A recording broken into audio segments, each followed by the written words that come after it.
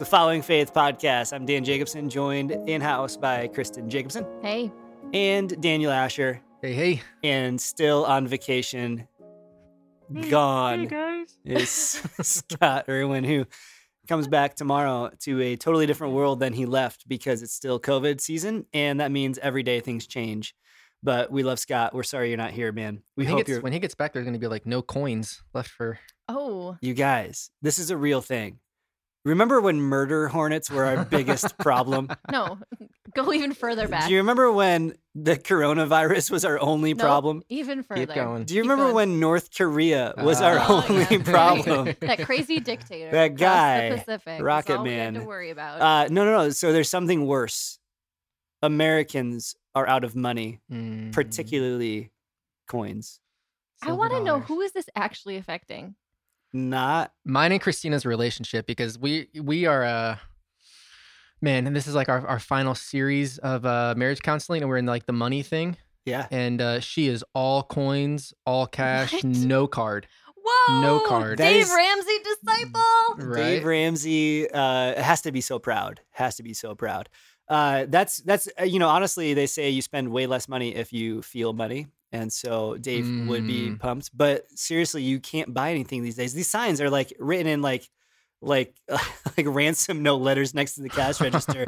We don't have change, exact change only, or card only. Send help. Yeah. Yeah. Please, someone find the pennies. You guys, I'm guilty. I don't know if you're guilty too, but you ever thrown away coins? Just like throwing them in the garbage? Never thrown them away. I just don't ever use them. It makes me angry whenever I have a ton of change. Have you done this? Purposefully thrown something away? Yeah. No. I feel like that's a 1%er problem. Yeah, this might be a first world problem, but sometimes I have so many pennies that I just chuck them. Isn't it illegal Just throw to 'em throw away away. currency? No, it's not illegal. That's what my dad told me. How do you think? That's something a dad would say. Absolutely.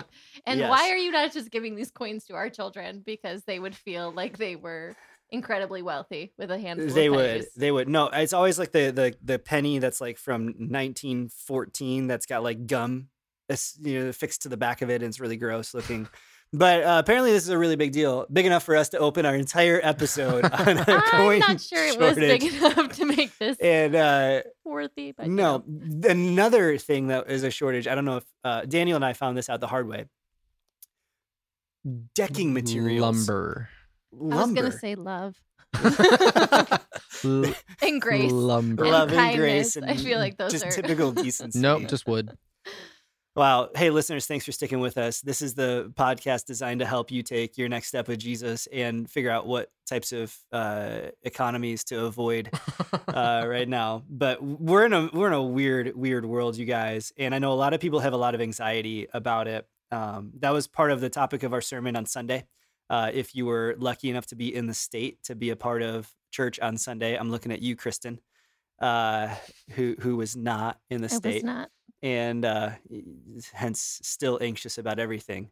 But we're in the middle of a pandemic, and it's life-changing. And you guys, I thought I'd to kick off this episode with a really fun game. All right. I didn't tell anybody about this. We didn't talk about this in our pre-production meeting, but I want to play the game Fortune Teller. Oh, boy. I know we got in trouble when Daniel was betting all the times a couple episodes ago. Now we're gonna fortune tell. Okay, so the game is it's a version of fortune teller, and the game is called "How Does the Pandemic End?" A few theories. And so here's what I want us to do: is to just give your best prediction at the next 6 months, or if you think longer, fortune teller. How does this end for us? I feel like this is the worst idea you have ever come up with. Absolutely a terrible idea. But Kristen, you can go first. Oh, we're doing this now? Yeah. Oh my. I want to know, what do you expect in the next phase of this as to how we get out of the coronavirus? I literally have no idea whatsoever. All that's coming to my mind right now is conspiracy theories that I've seen floated across the internet, and I don't know that I want to perpetuate No, those. we don't want to.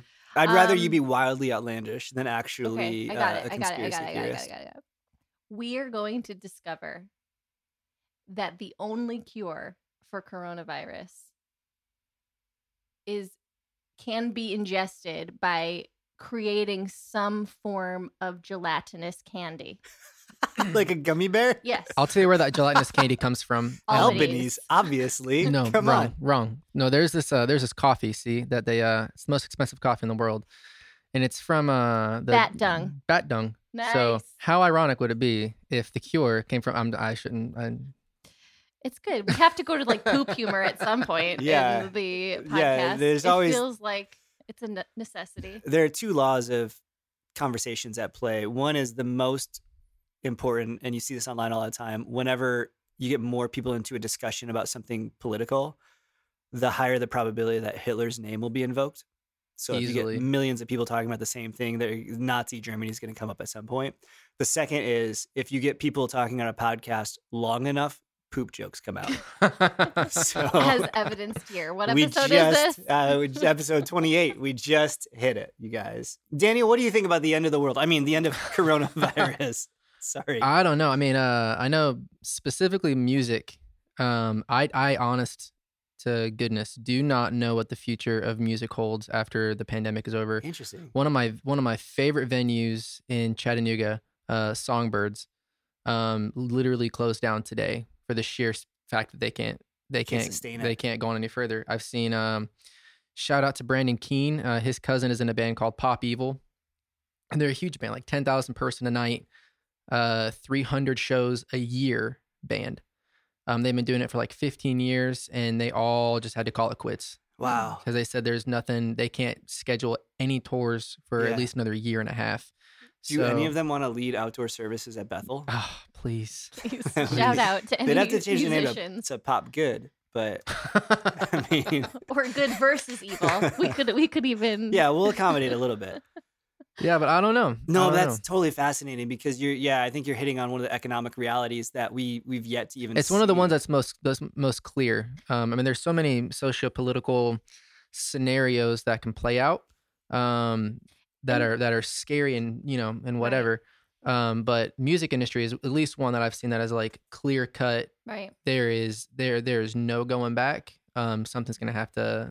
I don't know. Something's gonna have to change. It really goes beyond even just music to so much of culture and art. Entertainment, yeah. And art, Sports, like if we No if you're- Star Wars this year. No, yeah. Well, think about yeah. Broadway. Like there were no Tony Awards this year. There was, this whole huge economic. Half of our structure. listeners just Googled what is a Tony Award. So, Stop. I mean, maybe not, but No, but Probably. it's true. Like so much of art and culture is dependent on Yeah. an audience, and if you can't gather people in the same place, it's hurting. yeah. And we've definitely felt a lot of that. I think the church is really excelling all of these areas because we figured it out. And, we just done whatever it takes to be able to get us to be able to still connect. And there's a gang of children walking by our studio That was window. amazing. And thank the Lord they just left Feral us alone. children who they belong to. Yeah, nope, they're back. And I think this is an opportunity that the church has to really take the lead. So if I could be straightforward with my prediction, my future guess, I actually have a very optimistic view of the church.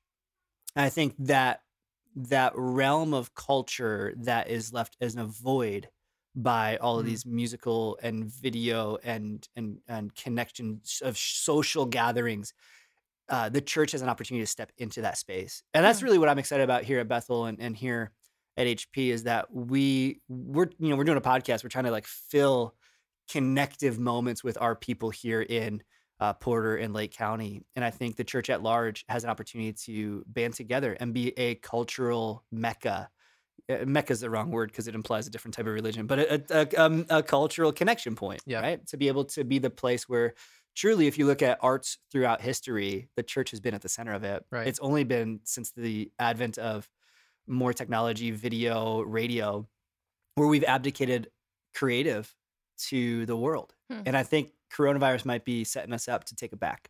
I mean, we're sitting here in a studio No, it's a really in good our point. building. It's a really good Yeah. point. You know what I mean? Like, who would have thought that we would have, the entirety of Century Worship's creative brain power is sitting in this room Yeah, right yeah, now. Sorry, Dustin, if you're listening. We mean 99.8% of Century Oh, Worship's gosh. creative brain power. But this is what I mean. Like, To be very clear, he's just talking about Daniel because we have nothing to do yeah, with no, that. exactly. I thought, was that not I understood? just want to make sure Was that that not that's clear? absolutely clear. No, but I think that's crazy that a group of people like us could sit around microphones and broadcast this to our community and then incidentally the world, but also sit with an entire studio in our technological possession. Right. The church is resource equipped and I think commissioned to really lead people to think about Jesus in creative ways. Hmm.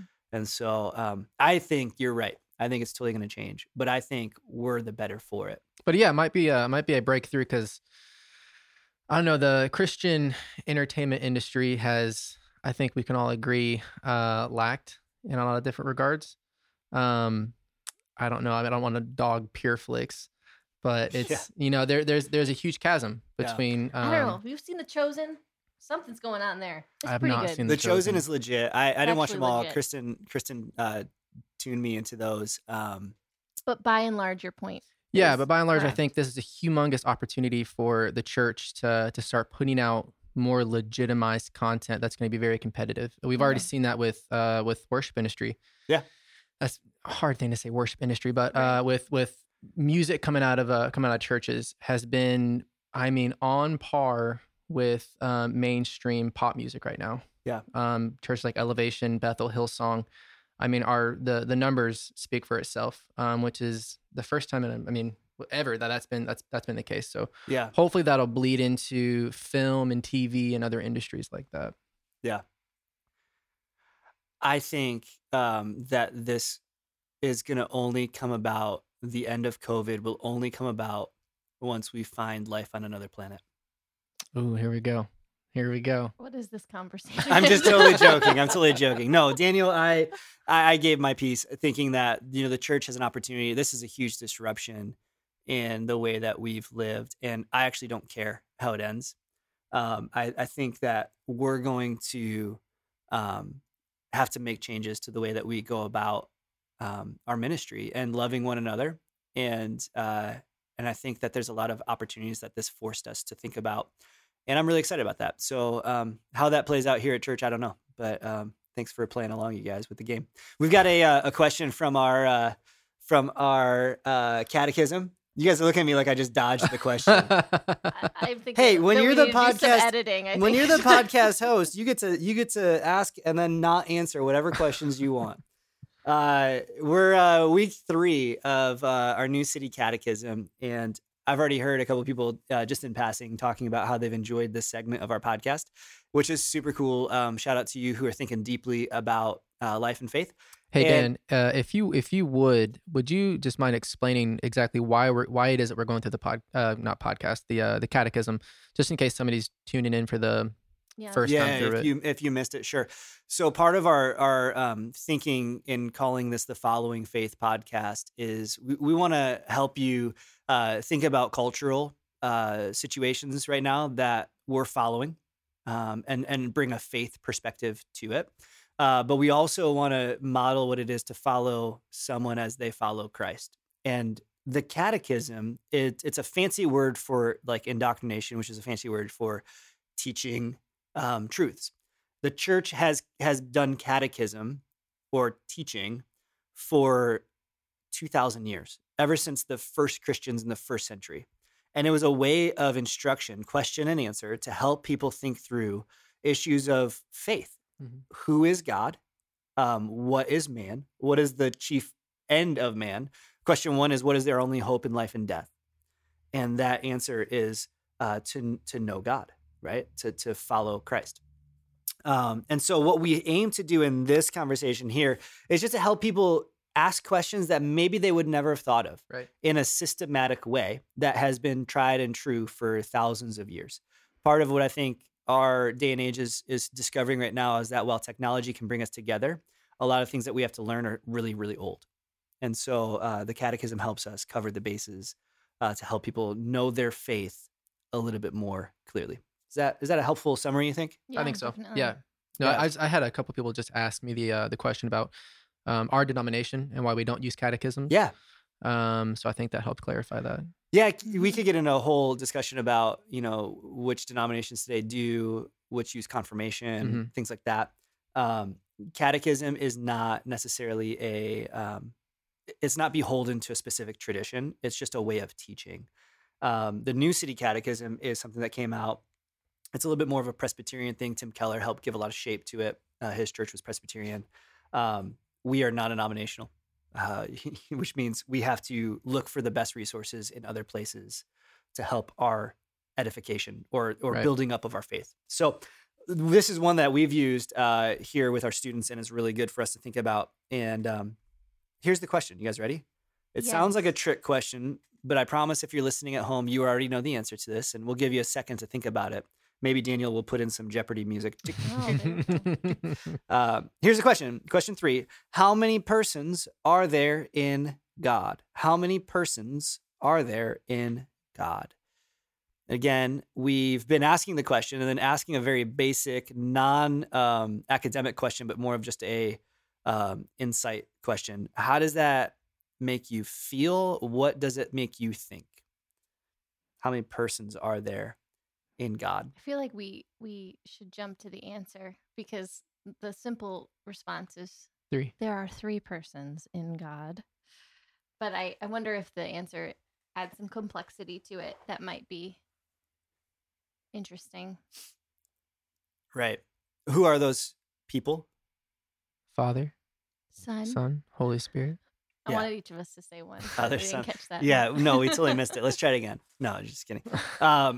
Yeah, 3 people, 3 persons in God.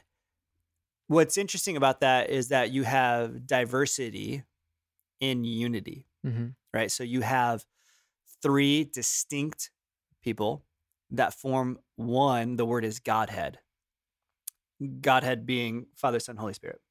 And that Godhead is equal in power and equal in substance and equal in glory, but distinct, In character. in character and in personhood. So if you've ever heard someone fumble their way through explaining the Trinity to somebody else, like there's no good picture in the world of what the Trinity looks like. Some people think it's like an egg, which like is the yolk and the shell and the whites, and it all together is its thing. But that breaks down at some point. We have God the Father, God the Son, and God the Spirit. And what's really important, I was reading last night through some writings my grandfather wrote, and it was interesting. He was talking about the Trinity. He said it's that the word that is in between them is very important. It's not or, it's and. We have to always say God the Father and God the Son and God the Spirit, because they are co-equals. But they all carry out different functions. Right. And so maybe it'd be helpful for us to give a very brief, high-level theology of what's the role of the Father, what's the role of the Son, what's the role of the Spirit. Do you think we can tackle that off of our cuff? Kristen's looking at me like I didn't come prepared for this, but you I did totally know. not come You prepared totally for know. this. God the Father, right? He is creator. He is sustainer. He is out of his mind comes everything. He is the one by whom the word is spoken, right? God the Son is Jesus. Thank you. That's the right answer all the time. My goodness. So Jesus is a Redeemer and Savior. He is the agent by which the Word Became flesh. Yeah. Yeah. And so he is God in human form. And God the Spirit is agent, right? He is the agent by which in Genesis chapter 1, you see all 3 of Father, Son, Holy Spirit present in Genesis chapter 1. God speaks his word, and that word echoes back to John chapter 1. In the beginning was the Word, and that's a reference to Christ. You have God the Father pre-existent, and then you have the Spirit hovered over the face of the deep, almost like a bird flying over the ocean. And so in the work of creation itself, you see this out of the mind of God, the Son builds and the Spirit empowers. The Spirit is the one I want to talk about for a second. Kristen, you had a funny example of like what it's like to think about the Spirit. Well, I just think when we consider the Trinity, and part of this question, part of the answer to this question is what you hit on, that they are equal in authority, they are equal in substance, they are equal in power. And I think a lot of times I shouldn't speak for everyone. I feel like I have a tendency to have a hierarchy in my mind about who God the Father is, and then there's Jesus the Son, and then there's the Holy Spirit. And I remember very clearly growing up having this image in my head of God the Father driving a car, Jesus is in shotgun, the Holy Spirit's middle of the back seat, feet up on the hump, saying, "Where are we going, guys? I'm here for the ride." Yeah. Like this afterthought almost. The tag along. Exactly.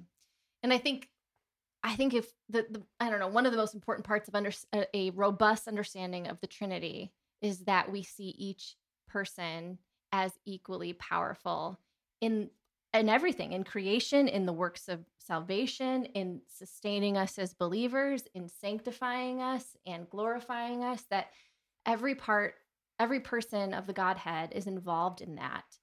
And I think relegating the Holy Spirit to a tag along afterthought, somebody who's just sort of along for the ride, we miss out on that. Yeah, absolutely. The Holy Spirit has the role of directing our attention to Christ, right? The Holy Spirit is the one who points our affections and our attention to the work of Jesus. And the Spirit is here convicting us of sin, comforting us, convincing us of truth, particularly, though, of that truth of who Jesus is.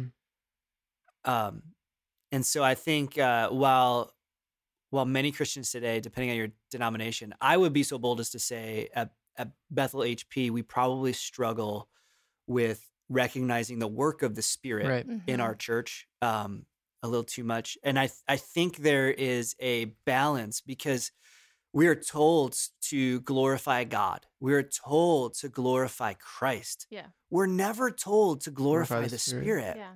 And that's something that I've been wrestling with just in my own internal theology. It's not something that really keeps me up at night or even changes my daily life, but just wondering about that role of the Spirit. Can I make too little or too much of the Spirit? Or is there is it a sweet spot, right? Like where the Spirit is doing his work. He has to say his because he is a person. Kristen would love to take us down another rabbit trail here, which we could totally go down if you Let's want. go. However, what in the world? He's a person. And I'm so just sitting theologically, right? Theologically, we give a definite article. Yeah. Even though he is not gendered, but go ahead. Exactly. So that's the Spirit. That is the correct response. To be able to say God created man and woman in his image. But the Spirit is, I just have been wondering about the place of the Spirit in my life. Yeah. And I think that is a question that, like, when we consider the Trinity, that's what that helps us understand, is that there is a more, I don't know, I want to say the word robust again, but I already used it, but a more robust understanding of the work of the Spirit in our life when we see him as equally powerful as both the Father and the Son. Right. And which is a huge distinction. I mean, that's that split, East and the West, like just that clause. Right. So, Yes. And Yes. this past summer, wow, the summer we are currently in, what day is today? We did a study with women's ministry. We did a book group of a book called Union with Christ. And that phrase that we see over and over again throughout the New Testament, that you are in Christ, you are in Christ, you are in Christ, that is actually a work of the Spirit, that we are united with Christ as his bride, but that's only possible because of the work of the Spirit. And how, as you start to read the New Testament with that understanding, you can't get away from how the Spirit works in us and keeps us, and all of those things that we see kind of inferred, like, that Paul is expecting that we as believers would understand that. And there's even just in that simple phrase that we are in Christ, we're looking at the God who saved us, the Redeemer Christ, and the Spirit who keeps us within him. Yeah. It's an incredible thing. It's mind-blowing. So I want to bring up one other aspect of this, is that it's It's been said that in some churches like ours, the Trinity looks like God the Father, God the Son, and God the Holy Scriptures. This isn't to denigrate the Bible. Goodness, no. All three of us have theology degrees and are students of the Bible and cherish the written word of God. So, far be it from us to denigrate the scriptures. But is it possible for us, do you think, to usurp the work of the Spirit by our understanding of the scriptures? And I'm really more self-reflecting, maybe not for our listeners, but for the three of us in this room. People who are interested in the academic side of theology, we can hold up. I know I can hold up what God's word says and negate in some aspect the mechanical workings of the Spirit if I can discern such a thing by how I understand the scriptures. Theologically, I know the Holy Spirit is the one who illuminates scriptures. That's the doctrine of illumination that we hold so dearly. That's John 14, like continuously teaches you the teachings of Christ and reminds you of those things. Look at you go, man. Yeah, exactly. And so if I understand anything from the scriptures because of the Spirit, but I can hold the scriptures. I can tangibly interact with scriptures. I can touch the scriptures and think about the scriptures in a way where it's so much harder to do that with the Holy Spirit because we're dealing with intangibles and a less physical reality. And I think it's important for us to acknowledge that you are capable of reading God's word and not interacting with the Spirit. Totally. Like there are the scripture that tells us that the word of God is living and active does not mean that the ink on the page is what is powerful. Yeah. But it's the illumination of the Holy Spirit by which those men were prompted to write these things down, and the Holy Spirit continues to illuminate to us today. Yeah, Augustine, sorry. No, you're good. That's something we need to keep in mind because you can have your nose in the book and never actually interact with the Spirit who wrote it. Yeah, drop some history on us, man. What about Augustine? No, it just refers to that as the bond of love. Like that the Holy Spirit is what illuminates the work of the Father and of the Son, and you can't honestly understand the Father except through the Spirit. You can't understand the Son except through the Spirit. So it takes the work of the Holy Spirit to be able to understand the work of the Father and of the Son, and then of all three in one. Yeah. So let's maybe someone's listening to this, and I can think of a few people who maybe are brand new to Christianity and they love our church and they're trying to grow in their study of the Bible, but maybe it's just new to them. And this idea of one God, three persons, how can that be? Do you know what I'm saying? Why don't we have three gods?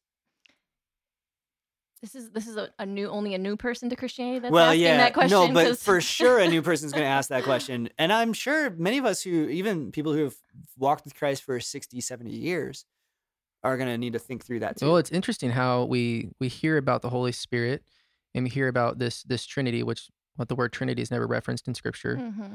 And we sometimes, I don't know how, but we gloss over it like it's not the most insanely unique thing has ever that's ever been. Well, those of us who've grown up in the church, right? It just becomes like something we know. You're just numb to it. Yeah. Holy Spirit. But I think there's so much about our faith that we look at and we say, yeah, I believe that to be true, and I can't explain the mechanics of, I can't explain exactly how Jesus was 100% man and 100% God. I can't explain how God somehow has sovereign will, and yet we have human responsibility.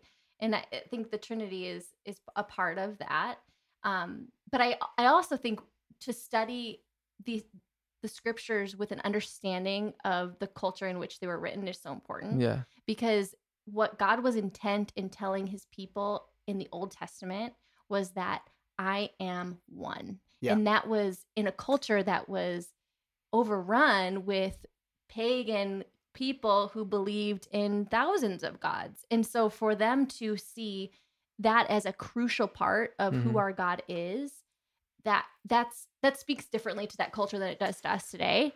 And so I think that's why, to your point, Daniel, we see more emphasis throughout all of the scripture of God's oneness than his triuneness.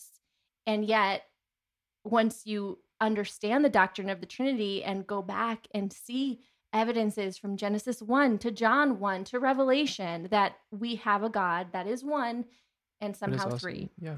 Yeah, and even I think you're making me think about John 17 when Jesus, right Yes. before he goes to the cross, right? You know, John has his story of Jesus, and he goes the first 9-10 chapters of the book talking about all these incidents, and then he slows down Yes. to the second half of the book is just the last couple of days of Jesus's life. Right. And there's this whole chapter devoted to the prayer of Jesus, and it is, may they be one as we are one. Mhm. Right. Right, as even though there's this conversation between God the Father and God the Son, Right. and then even the spiritual implications of that are fascinating. Right.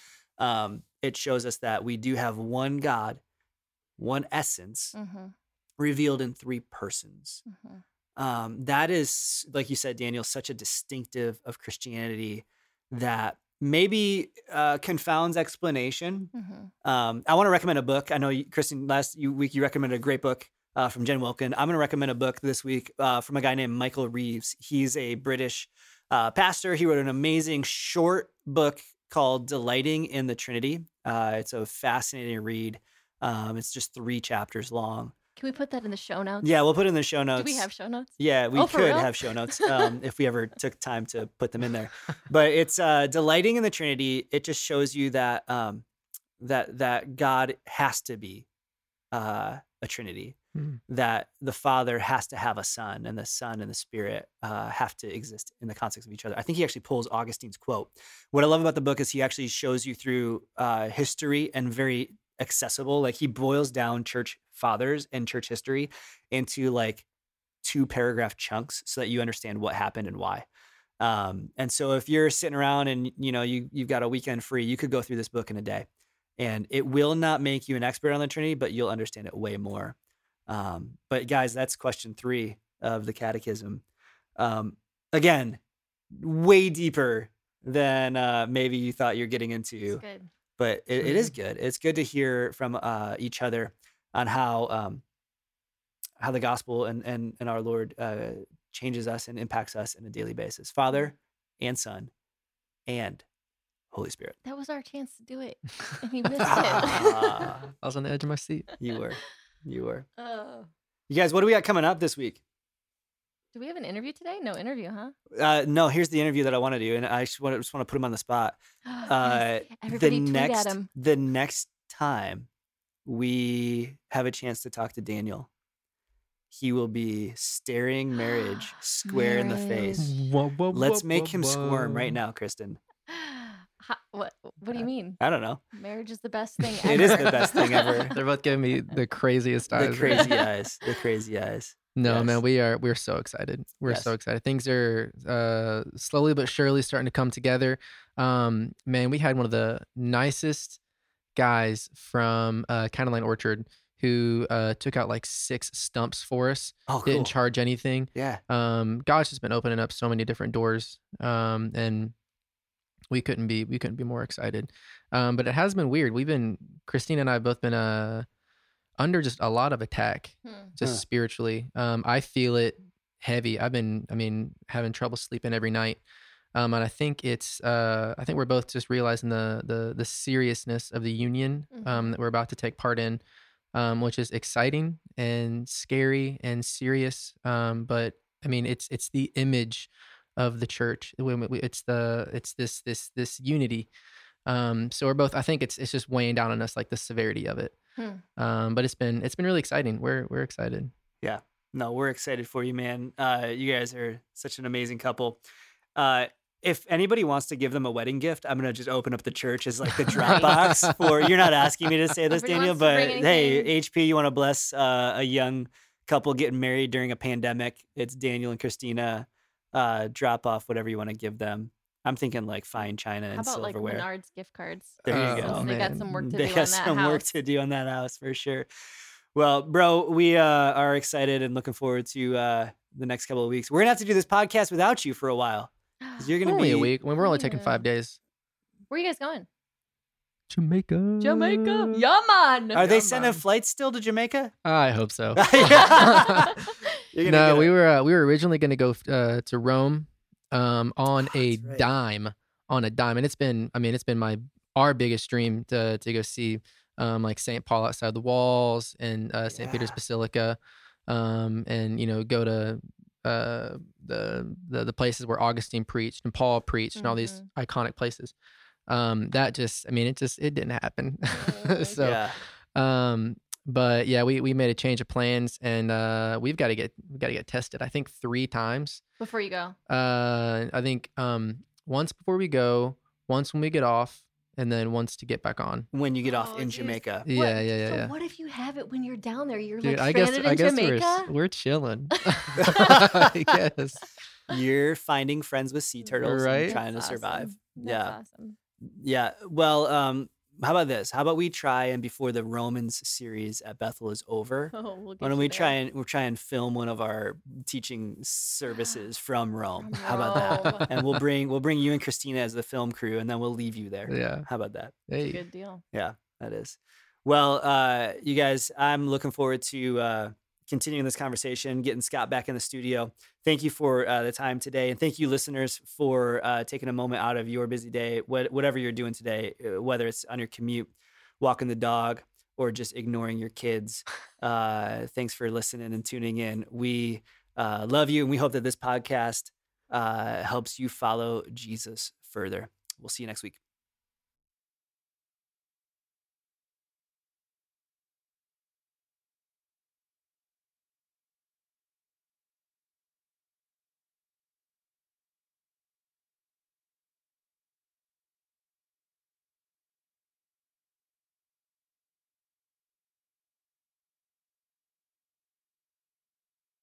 Well, welcome to the podcast. Some of our friends from the HB campus we have on the phone, Nick and Gail Pratt. You guys have been coming to HP now for, it seems like both never like a short amount of time, but I also like we've been long friends. It's been a few years, guys. Yes, we've been about going a little over 3 years.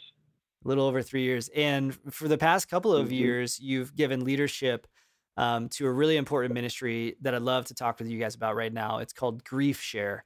Can you tell us a little bit about Grief Share and some of your heart behind why you lead that ministry? Sure.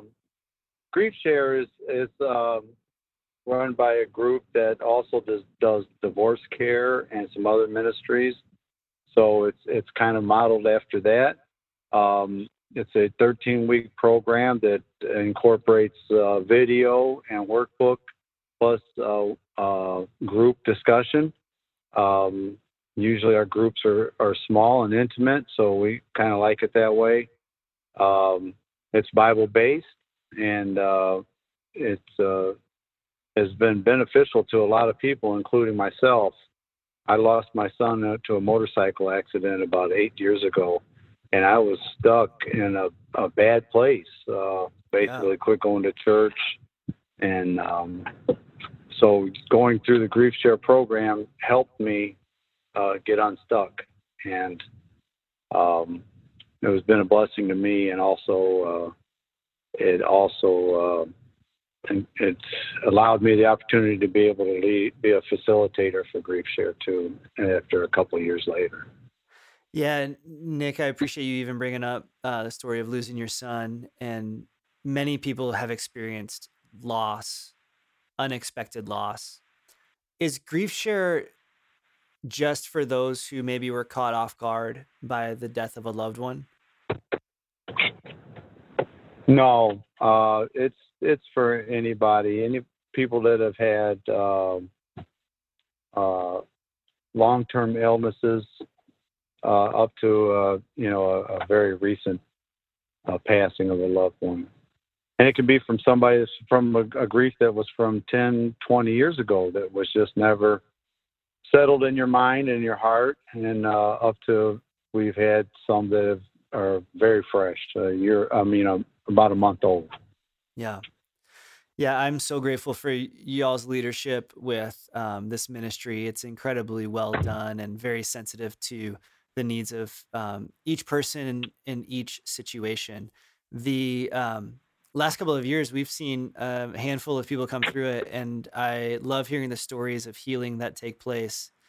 Why is it that you think, Nick, maybe you can take the perspective right now of someone who they know they're suffering through grief and they know they're dealing with the loss of someone that close to them that they loved, but they're not quite sure they're ready to step out and talk about it. Why do you think some people stay in that position? Do you know what I'm asking? As opposed to jumping in. I'm sorry, there's a fire truck going by right now. Yeah, that's okay. We hear it. Yeah, which is all right. But back to your question, there's many different reasons. Some they just don't want to deal with it at all. Some have been really hurt, and a lot of times even like with the loved one's belongings. Yeah. What do you do with that? There's just might not be able to even go into their bedroom or something like that. So those types of things we discuss, but just comes from every aspect, from a long-term death to even a suicide. We kind of touch all of that. Yeah. I think there's a stigma around groups like ours that you're going to come and you're going to be more depressed if you talk about it. But really the opposite is true. Isn't that right? That you come and you talk about the significance of the person and the feelings that you're feeling, and you end up finding healing. Is that right? Yes, yeah, absolutely. In the beginning, it's tough. There's no denying it. It's tough because you're bringing up feelings that maybe you've suppressed for a long time. Sure. So that part of it is kind of tough. And but we definitely address those issues. And it's kind of like peeling back the layers of an onion. We just little by little get into those emotions that sometimes are more difficult than others. And so in the end, I can say categorically, without a doubt, everybody that's gone through it has helped them. Does it get completely rid of the grief? No, of course, that's impossible. If you didn't love the person, you wouldn't be grieving for them. But it is a big help. Absolutely. Yeah. One of my favorite preachers is a man who ministered in the late 1800s. He actually did the eulogy for Abraham Lincoln, and he wrote that song, "O Little Town of Bethlehem." His name is Phillips Brooks. And he said that grief is not a state, it is a process. It's not something that you need a map to get out of, but instead you need to learn how to tell your history to heal. And so in some sense, we do in grief need to not just figure out how do I leave these feelings so that I feel better, but how do I acknowledge the love and the loss? How do I acknowledge the good times? How do I acknowledge and talk about the funny things, the sad things? And in telling your history, there's healing. I really resonate with that. And I think Grief Share does a great job. And you and Gail do such an amazing job making everyone feel welcome and comfortable and valued and heard. I'm curious. I know we've got a new season upon us of Grief Share. And man, it seems like the more COVID goes on, the more conversations I'm having with families who are dealing with grief. But we have at our campus a new season. Can you tell us a little bit about the time, the dates, and how people can get connected to be able to participate? Sure. Our new session is going to be starting August 11th. We meet at 7 o'clock. We'll be meeting in the auditorium, so you just come in through the main doors. Of course, we have to follow the CDC protocol. We'll have to wear our masks. But being a small group, we can spread out enough to accommodate all of that. I think right now we have like 5 people signed up, so that's wonderful. We're very low-keyed and laid back. If somebody just wants to come and listen, that's perfectly fine. You don't have to share a word because it is tough. It's tough in the beginning.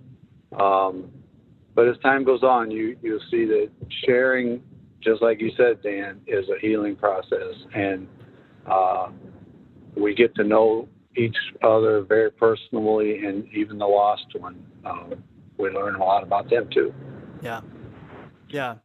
Nick, I can't tell you enough. I've tried to tell you personally and privately how much I appreciate you and Gail leading this incredibly important ministry. I think it's the best kept secret at Bethel Church. But I also want to say it publicly too. We are tremendously better as a church because of your investment and your involvement with this and your leadership. And I appreciate as a pastor, even the fact that someone who has gone through the grieving process and come out the other side wants to lead others through it as well. And so I'm just tremendously grateful. How can people indicate to you that they're coming? Is there a sign-up process that they could go to or a website? You can go through Bethel, but I would really recommend that you just go to griefshare.org and then look under My Church, and it'll pull you to a page that you just type in your zip code, and then all the churches in the area that are doing Grief Share, it'll pop up, and then you just select, Bethel HP, and then just put in your basically basic information, your email and your phone number. That's it. And then they'll send me a message, and then I will get in touch with you. Fantastic. Listeners, that's simple. Yeah, we'll put a link in our show notes to anybody who's wanting immediate access from their phone. They can just click that link and be brought right to that Grief Share webpage. So, Nick, we appreciate you, brother, and we're praying for you and our church for this next session of Grief Share. We know the Lord is going to do a healing work, and we're grateful for your leadership there. Thanks for taking time to talk to us today. Well, yeah, and thank you for your support, Dan. It's been wonderful, and couldn't do it without you. All right, brother. It's good. It's good. We'll see you.